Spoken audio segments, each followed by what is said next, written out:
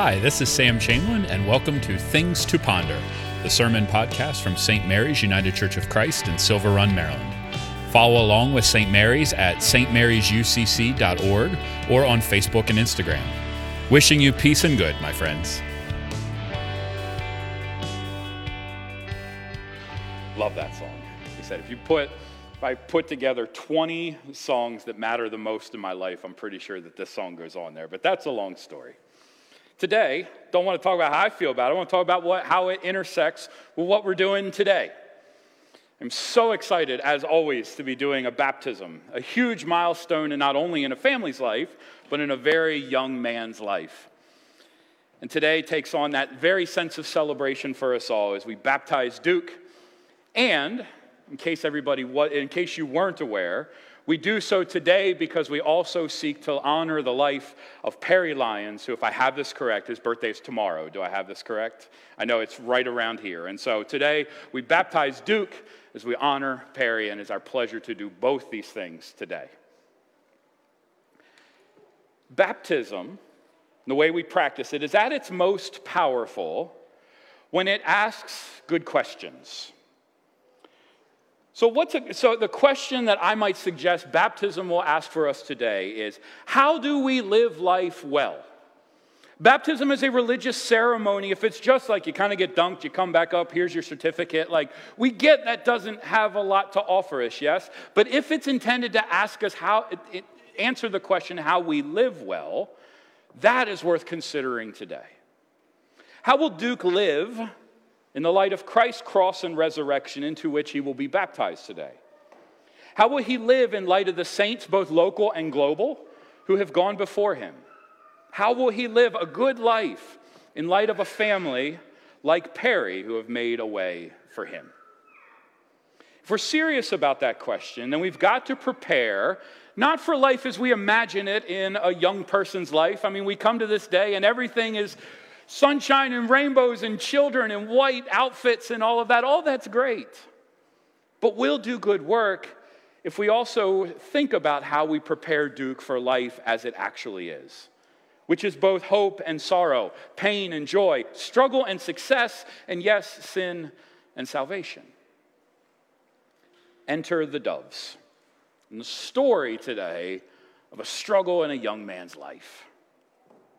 Son, what have you done? You're caught by the river, you're coming undone.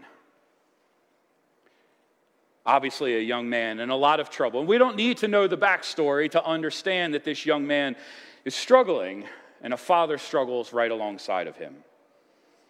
And we might hear these words. Yes, we come with baptism on the brain.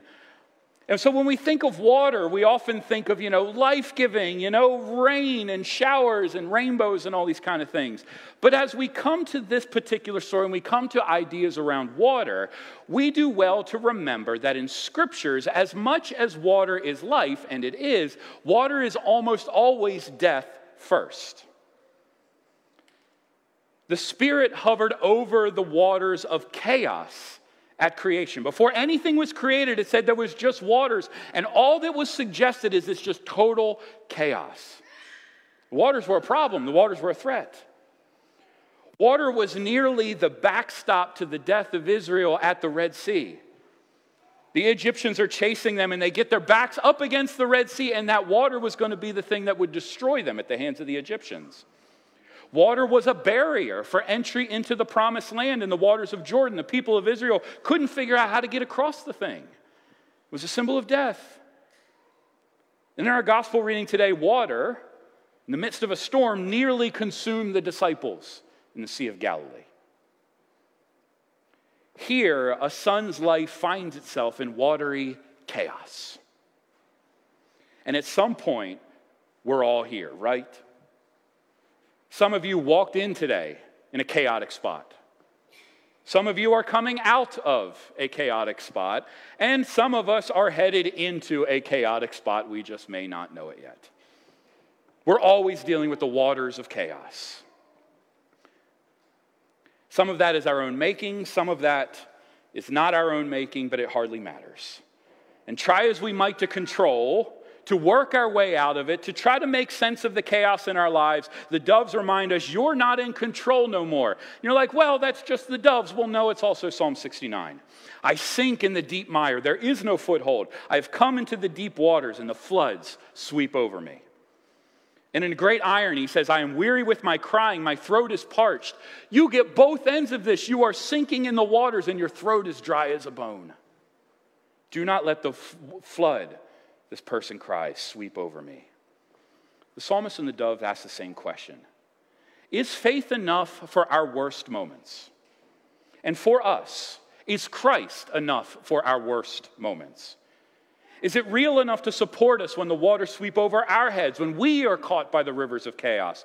Is the death and resurrection of Jesus Christ enough for your life when you're not in control, when you want to walk away from it all? Can this Christian faith, can this baptismal faith, can this watery chaos, can Jesus-centered faith actually be enough to support us for a good life? The Father whispers in the chorus, would you give it all away? Don't let it come apart. The Son's in chaos, but the Father speaks love. Would you give it all away? The Father's voice in this song is a voice of hope and faith, but in a surprising way. See, the Father doesn't come out and say, don't worry about it, son, there are better days ahead. How many of you, when you've been in that chaos, had somebody come up and say, don't worry, everything's going to turn out all right, and you're like, oh, shoot, I never thought of that. Everything is fine now. No. The Father doesn't point forward. The Father suggests that something happened backward in his past. Don't let it come apart. Would you give it all away? There's an it there that happened before this chaos. He calls us backwards. Something happened. There's something of value in you, the Father says. Would you give that away? So it is with our Father. God makes forward-looking promises. And we will do that today in a baptism, but always calls us to our deepest strength, not by imagining days ahead. God always invites us to remember. I mean, it's written right on most of our communion tables. Do this in remembrance of me. God invites us to remember what God has done. Remember, friends, what God has done in you, and there you will find what you need for your chaos. And the beauty of this song is, and the genius of the doves, their spiritual insight into this, is found in this next stanza. Because it's easy to write a rock song about better days ahead, of simple speculation, don't worry about it. It's far harder to tell the truth. And the Father here is willing to tell the truth. He says, you learned a hard lesson when you stood by the water. Of course, our minds go to troubled times. When we're in those waters, we learn some hard lessons. I don't need to explain those lessons to you. Those are your stories. But there's a hard lesson when we come to the baptismal font as well. And you say, well, in baptism we're linked with Christ, right? And that's all good. And yes, of course, that's true. But hear how the Apostle Paul thinks about it. He says, for I am crucified with Christ, and I no longer live, but Christ lives within me. I need you to hear that again. For I am crucified with Christ, and I no longer live. It's Christ who lives in me.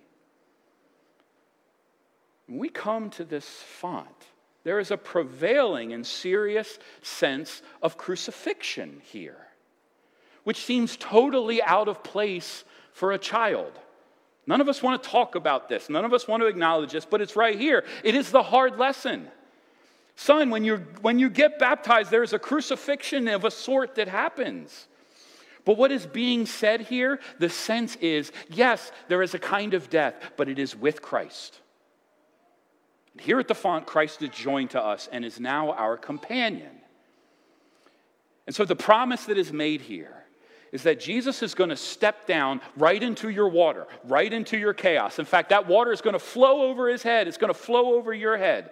But Jesus is going to step into that chaos and is going to create you anew and live out the life of Christ inside of us. Consider the waters.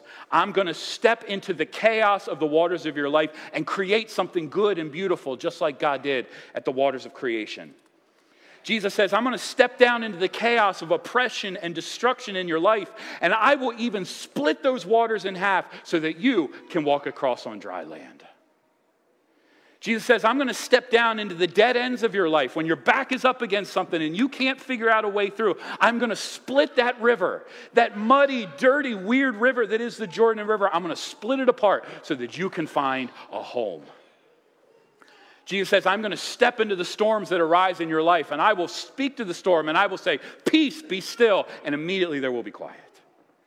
I'm going to step down into the little deaths that you experience in your life, all of them, whether it's the chaos of our life, the struggles we go through, or even our final death, and I'm going to turn that chaos into life.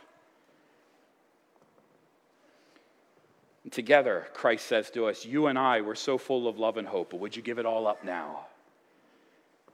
The implication is, don't give up now.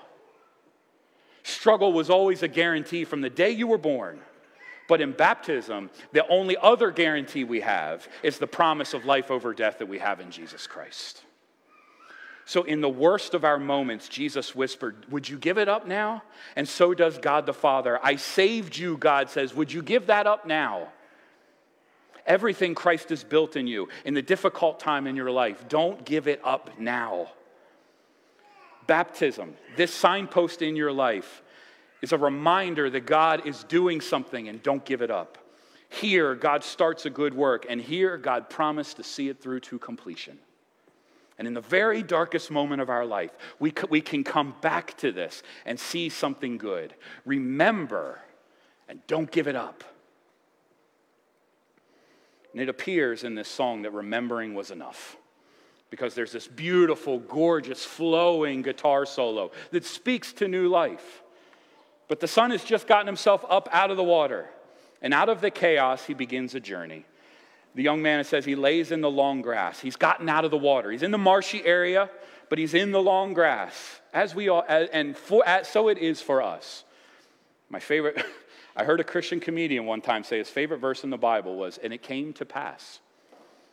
Like most of our trials in the world, yes, they come to pass. And the encouragement on the backside of baptism, of chaos and order, life and death, is not to do. It's not to fix yourself. Just lie in the long grass at the side of the river. Just lie. The world will flow past you, but you be still. Lie on your back. Just wait. One of the greatest things we can teach each other is to simply lie and to be still. It's a counterweight to a world of meaningless noise, a taste of God, and a place of connection for others. And this is our call, church, to teach one another to just lie still. It's going to be all right. And silence and stillness remains one of the greatest gifts we can give one another in a world that constantly screams at us. And having lied down in the long grass, we continue the journey. I love this image of get down in the cornfields. And it took me a while to figure out cornfields. Like, when should I get out the combine? But get down in the cornfield. Nobody plants corn right beside a river. No, cornfields are out a ways. Cornfields are a place of solid footing compared to the marshy grasses of the riverbank.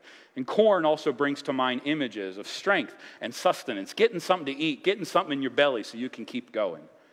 Out of the water, lie still in the marshy grass. Find your footing not in yourself, but in Christ who saves you from the water. Get something in you so that you can walk as the child of God that you truly are.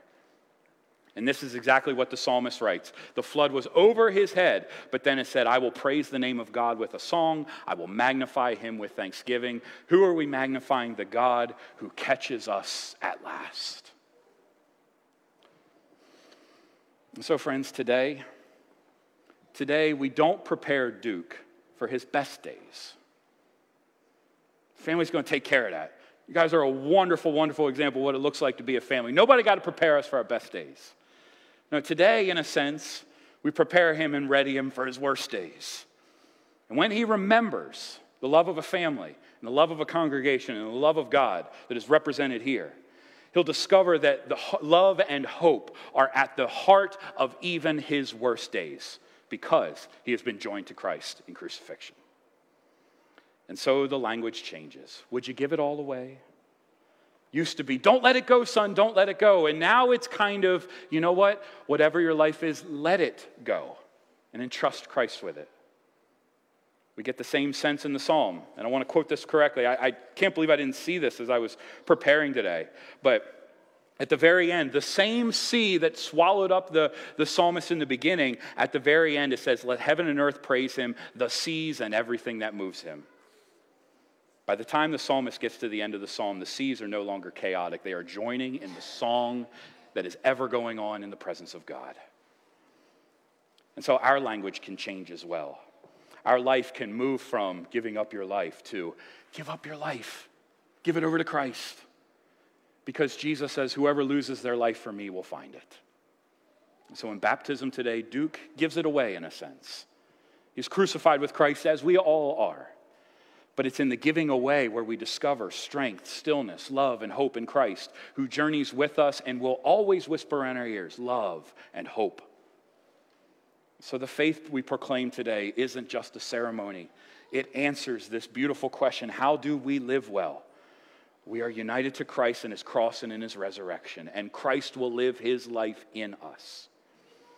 Baptism is at the very core of a faithful life, a good life, a life of love and hope steeled by the cross and Christ's love for us. Come what may. And so, Duke, today you will be caught by a river.